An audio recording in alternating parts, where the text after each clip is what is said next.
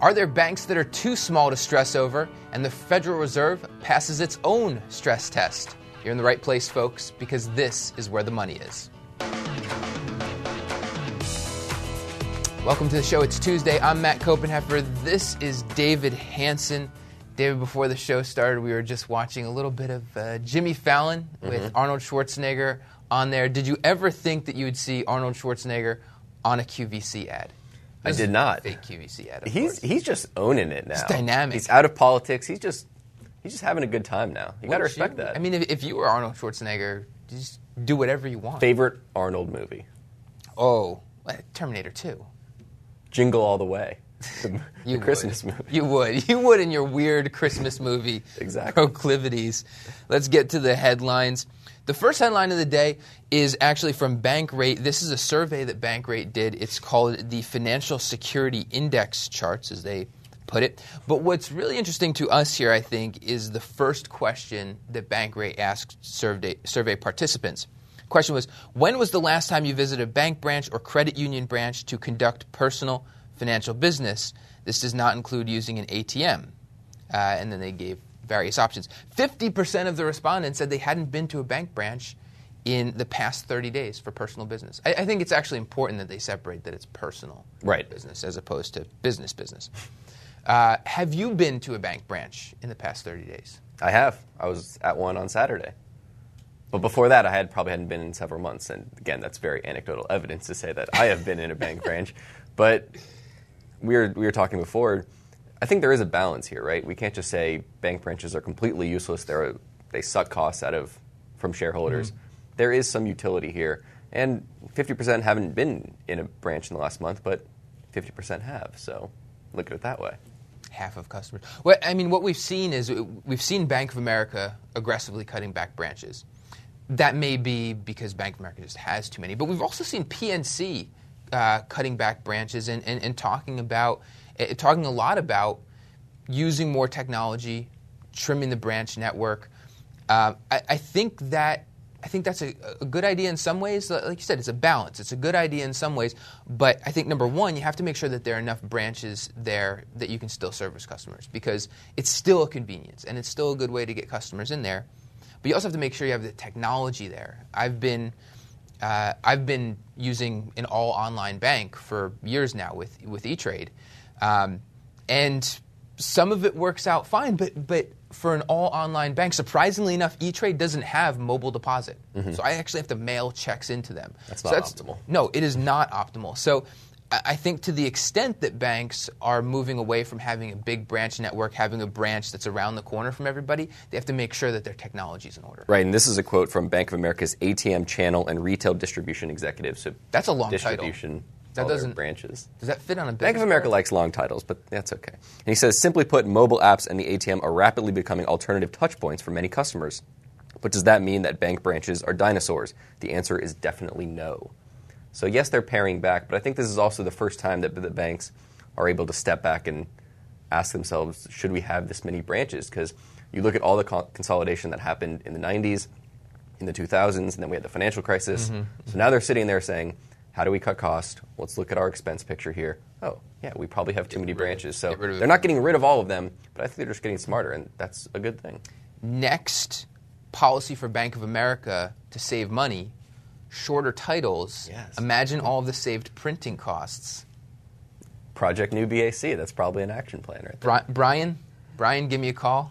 We'll talk it over. Second headline. Second headline is from Bloomberg, says, when is a bank too small to stress over?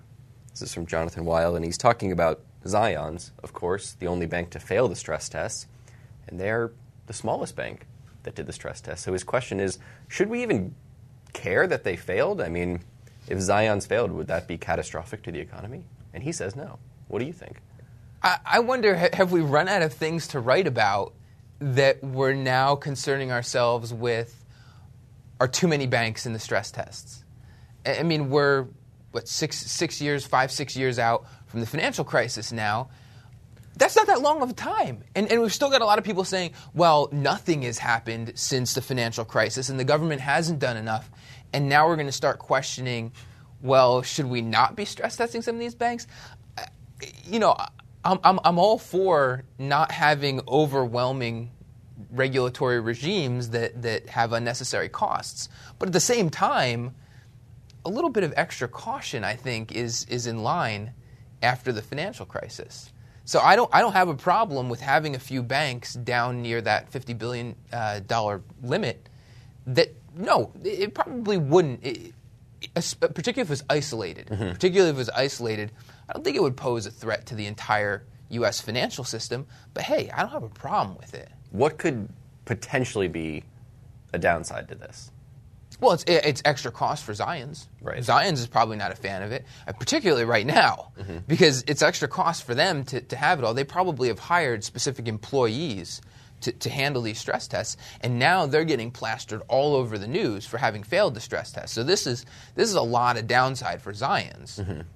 But from a regulator's perspective, from a bank investor's perspective, I think it's fine. Okay. I have nothing to add. You have nothing. That sounds like Charlie Munger. Sounds like Charlie Munger Exactly. at the. I'm basically Charlie Munger. You're so basically we Charlie. can go to them. Does that make me Warren Buffett? I don't know about that. Headline number 3. We're going to CNN Money, or I guess this is Fortune by way of CNN Money. Federal Reserve passes its own stress test. The subheadline is, "We know you're shocked. Economists at the San Francisco Fed said the central bank is very unlikely to lose money on its $4 trillion portfolio." What's the story here, David? Really, really quick background on the portfolio. When we talk about QE, printing money, where does that money go? That money goes from buying assets that the Fed now holds onto their balance sheet. Like any other asset that a bank holds, like any other company holds, that can fluctuate in value. So the stress test was basically saying, if interest rates do this, if this happens, what happens to the value of the portfolio? And those assets primarily U.S. Treasury bonds and mortgage-backed securities that are backed by Fannie Mae and Freddie Mac, Right. which in turn are backed by the federal government. Exactly. So the same thing that we talk about, banks can see the value of their securities go down. The Fed can see the exact same thing. It's the same type of securities. They're not any different that the Fed are holding. So they just ran a scenario. Is it possible that the Fed would lose a lot of money and put, I guess, taxpayers on the hook for Fed expenses? Well, kind of, sort of. In theory. The Fed passes on its profits to the Right. Treasury, so it would pass on its losses as well. Right. But the test, not surprisingly, they said, we think we're going to be okay. I think I'm going to believe them. If anyone's going to understand the balance sheet of the Fed, it's going to be the Fed economists. But they wouldn't have. Do you think they would have structured it that way, such that they'd come out and say, "Yeah, we'll probably lose some money"? Probably not. But They said there's about a 10% chance that the bond portfolio loses money. I think an important thing to keep in mind here too is that, unlike maybe some other financial businesses, other businesses that might own bonds, like the Fed does, they don't have to. They're not going to be in a situation where they have to sell the bonds, so they can hold these to maturity. So when you think about the Fed losing money on its bond portfolio, if they just hold the securities to maturity, and the counterparty, which in basically all cases here is the federal government, doesn't default, then you're not losing money. exactly. Focus for today, David, you're in the hot seat. It's your day for a stock pitch. I have no idea what it is. This is going to be a total surprise. What do you got? sound? We're going to go with this. What do we got? Going with HDFC Bank, the Indian bank. Interesting. And I mentioned this a couple weeks ago. You It's a did. bank You that said I this is wanted to- one that you want to research I more. wanted to learn more about. Wait, following up. Follow up. I love That's what I do. So that's what you get if you listen to the show regularly. You get to see That these is little what nuggets. you get from David. From David. Just that. From David. Just that. From me, I'll say things and then just let them go. Yeah, you do that. though, you say things and you follow up. I love it. This is the largest private sector bank in India by market cap. And when you look at the business mix, it reminds me a little bit of Wells Fargo, if I can go there. You just said the W word. I said the W word. Retail banking, wholesale banking, treasury services, they really are in every aspect of the banking world there. Pretty strong deposit franchise. Loan-to-deposit ratio is only around 90%, despite loan growth being very, very solid, Okay. because the economy of India is growing faster than the U.S. Not significantly faster, but still faster, and loan growth is much healthier there than it is here.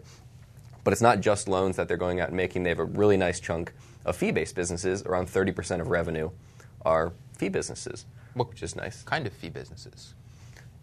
any fee businesses that wholesale, typical fee-based. That would be businesses like there. wealth management.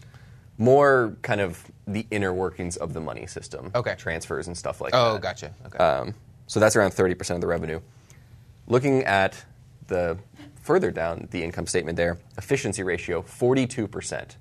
Wow. A pre-provision, so I'm not factoring provisions okay. here. So basically just operating expenses over that pre-provision revenue. Okay. 42%, still very, very impressive there. So a very profitable bank. Return on assets around 1.8%. Wow. Very strong. Okay. Really interested in the management here. The CEO has been there since day one. This bank was started in 1994. So he's been, they call him the Very beginning. very beginning. They call him managing director. It's basically the same thing as the CEO in their language there. I'm going to try to pronounce his name here, so bear with me. Aditya Puri. Okay. Close enough. Been there since day one. He's in his early 60s. Obviously led the bank to incredible success since the beginning there. Did you get a chance to look at how much stock in the bank he owns? Not a huge portion, Okay. but I don't know enough about the story to see if that's normal or not. Okay. In full disclosure. So he's in his early 60s, been a great CEO, but they recently promoted another fellow. His name is Parish Sukhthankar. Okay. Hope I got that right. To deputy managing director. It's basically the spot where he's going to step in, and he's been there since the beginning. He's a younger guy, only around 51 years old. Okay. Spent time at Citibank before coming over here in 1994. He already handles all of the investor relations. He's the guy on the call. So they already have a guy basically waiting to step in. He's the guy behind the guy. He's the guy behind the guy. And he's Okay. basically But then he's going to be the guy. he's basically going to be the guy. He's kind of the guy already. He's kind of the In a guy way. already. The guy behind the guy is the guy.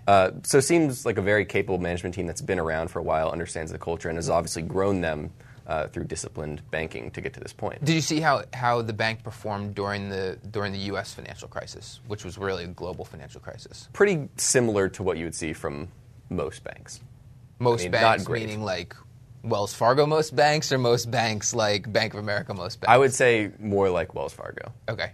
Yes. So somewhere in between. Yes. Over the last 10 years, it's been a very successful stock and bank to own. I mean, you're selling me pretty well here. So you've got a growing bank, good deposit franchise, mix of businesses in an economy that's growing well. Has a lot of potential, let's say that. It does have potential. It's had potential for a long time. Great efficiency ratio and a long-term dedicated management team. So what's the valuation like, first of all? And then what would keep you up at night about owning this? Let's get to the valuation. Stock trades at 3.8 times book value. Oh, okay. So pretty healthy. Yeah. But when you consider the growth that you're getting here, like I said, return on assets 1.8, return on equity close to 20% there. Okay. So when you have those growth rates, I think you can still be very successful if you're holding this for a long period of time. Okay. I mean, if you get 18% book value growth over 5 years, and even if that multiple falls to 3 times, which would still be, which is reasonable, I think, that would get you around 13% annualized returns. Okay. So the valuation looks scary on the front. I know that 3.8 really scares you. But It doesn't scare me. It's just, I'm not like, oh, Yeah, no. it's not like, ah. But there's no reason for this bank to be trading at a really depressed multiple. Yes, there is, so that I can buy it at a discount. There's that.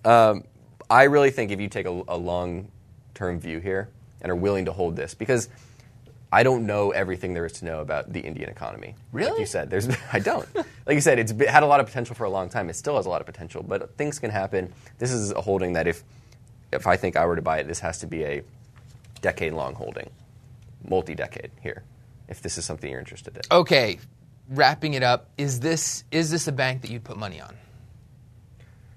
Or I'm not ready yet. Okay, you're but not I'm ready very yet. What else interested. do you need to know?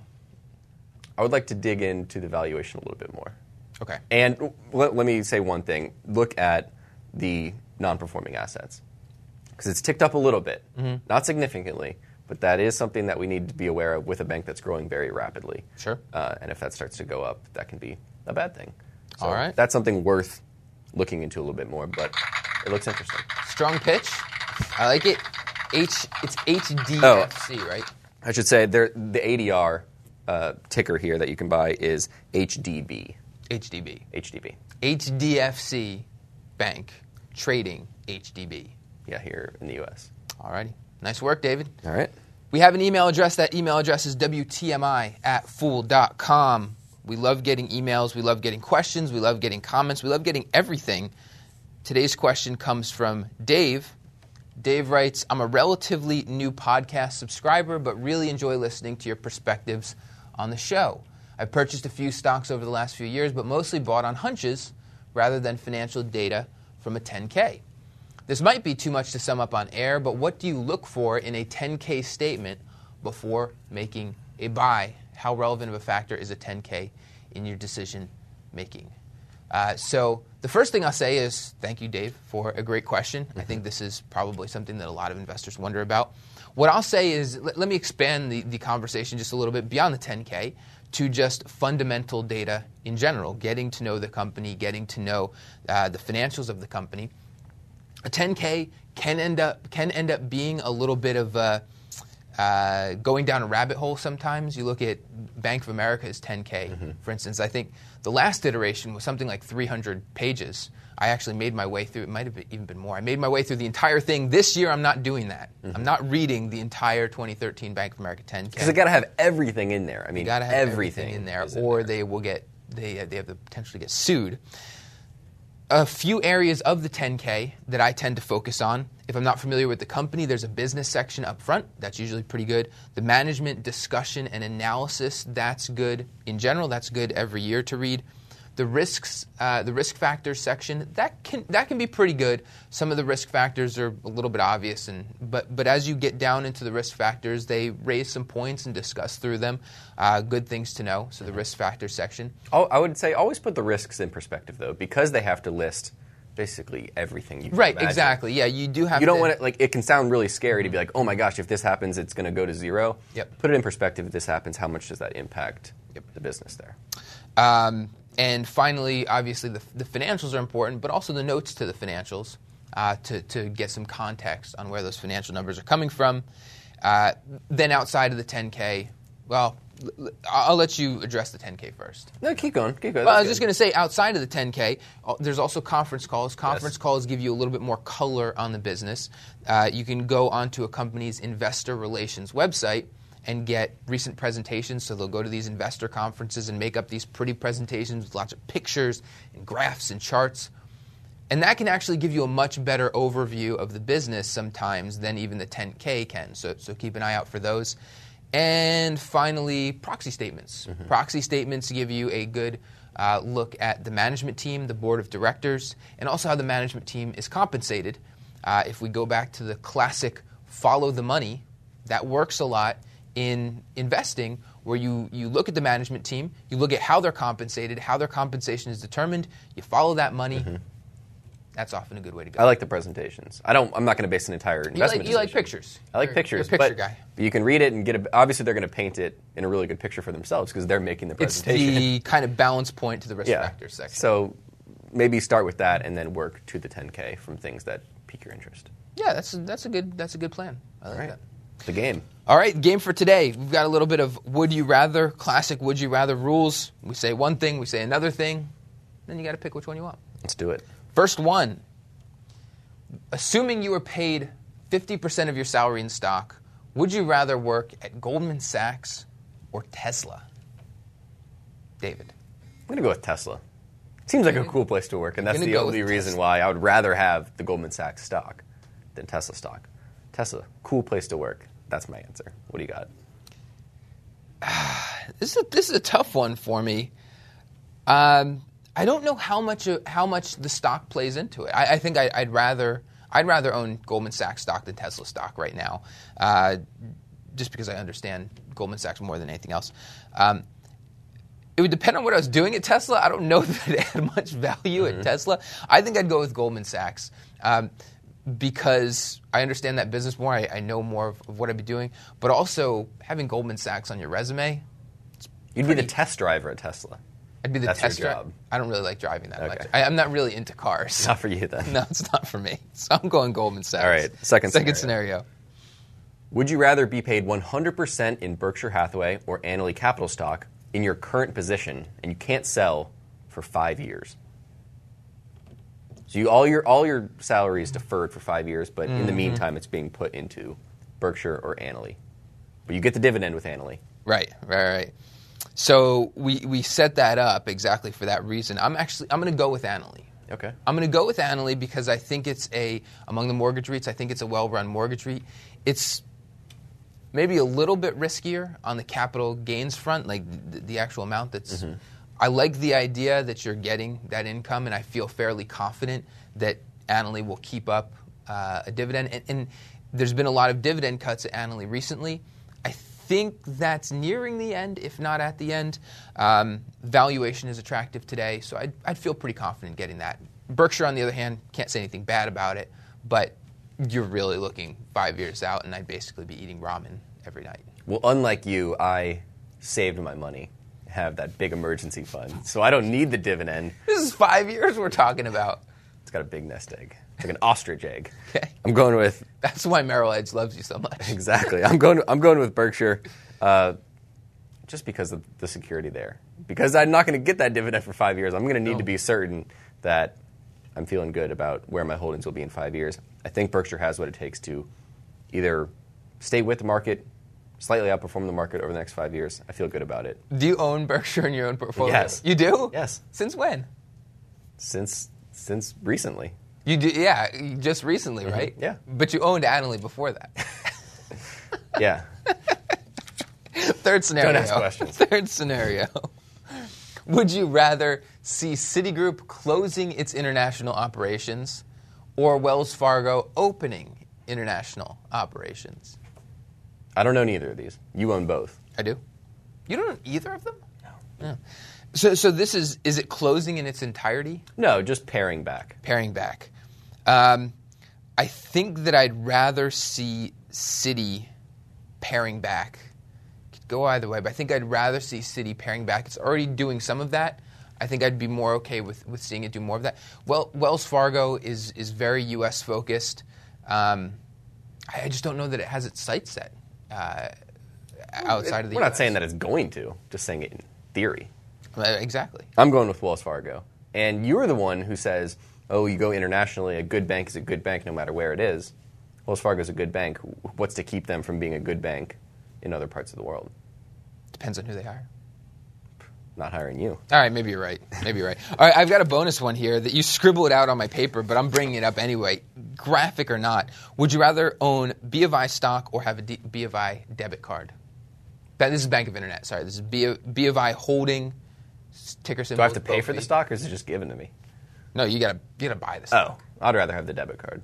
So you'd rather have You were telling me about the advantageous rates you get by using a debit card at B of I. It's like gamified. Yeah. I just signed up for a B of I checking account. It's like gamified how you get the returns on your deposits. You got to do certain things every month. It's fun. I don't know if I'd characterize it as fun. It's interesting. You get paid. All right, let's finish it off in the Twitter sphere. David, what's our first tweet? First tweet is from John Carney at Carney. Time to figure out why Kavanaugh left J.P. Morgan, where he was thought to be next in line for top spot. Another departure. Is it Mike Kavanaugh? Right? Yes. Mm-hmm. Is that right? He's a co-head of investment banking and corporate banking at J.P. Morgan. He's out. Surprising. Left. I thought it was surprising. Concerned? Starting to get concerned? We saw Frank Bisignano leave. Now we see Kavanaugh leaving?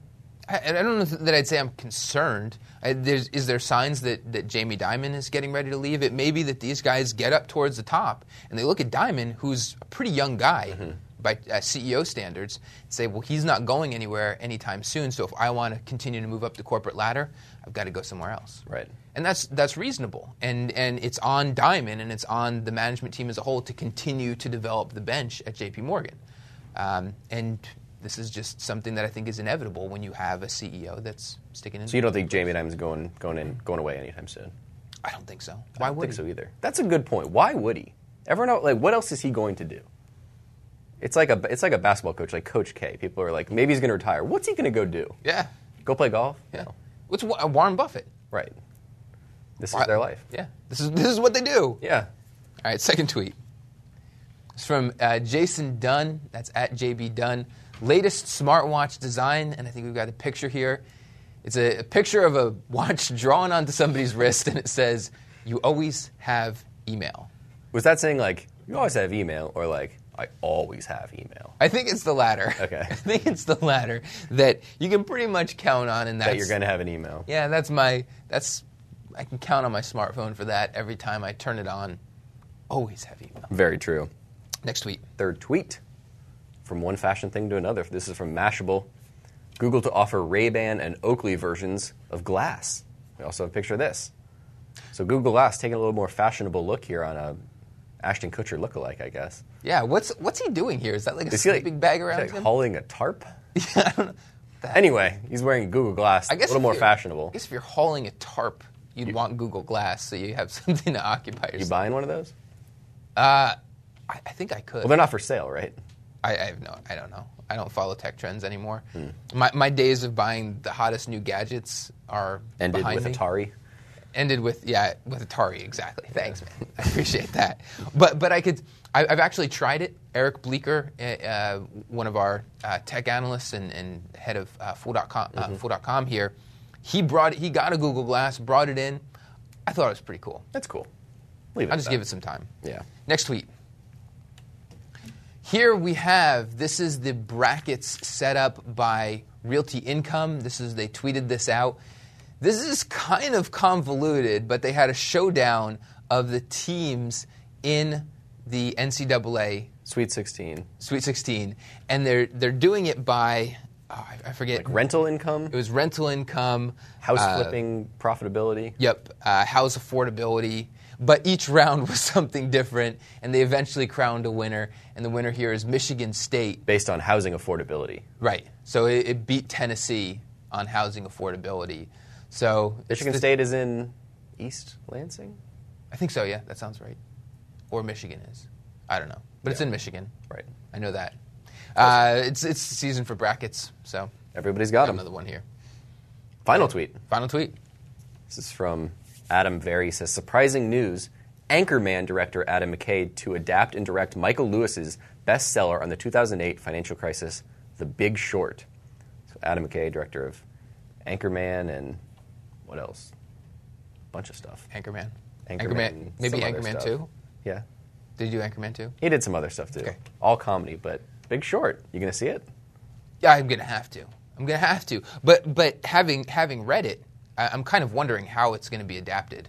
Michael Lewis's books have turned into some darn good movies, but I don't know. I'm curious to see how Big Short works out. Actually, I never read the book, so You should read the book. That I'll sounds watch like the a good movie idea. instead. It's quicker. You should do both. It doesn't take that much time. Come on. It's a good book. It's a good read. This is Michael Lewis. we're talking Okay. about. If Michael Lewis comes on the show, I'll read his book. Maybe that'll. You hear that, Michael? Maybe. To get one more person to read your book, all you have to do is come. We'll get the him show. on here one day. Yeah, I think so. We will. All right, that's the show for today. You can find us on iTunes if you're not already listening to the podcast version. Leave us a rating while you're there. And, of course, you can tweet on us. Tweet at us? Tweet on us. You can tweet on him. Don't tweet on me. You can tweet at us or on me. We're at TMF Financials. I'm Matt Copenheffer. This is David Hanson, and we'll see you tomorrow. People on the show may have interest in the stocks they talk about, and the Motley Fool may have formal recommendations for or against. Don't buy or sell stocks based solely on what you hear.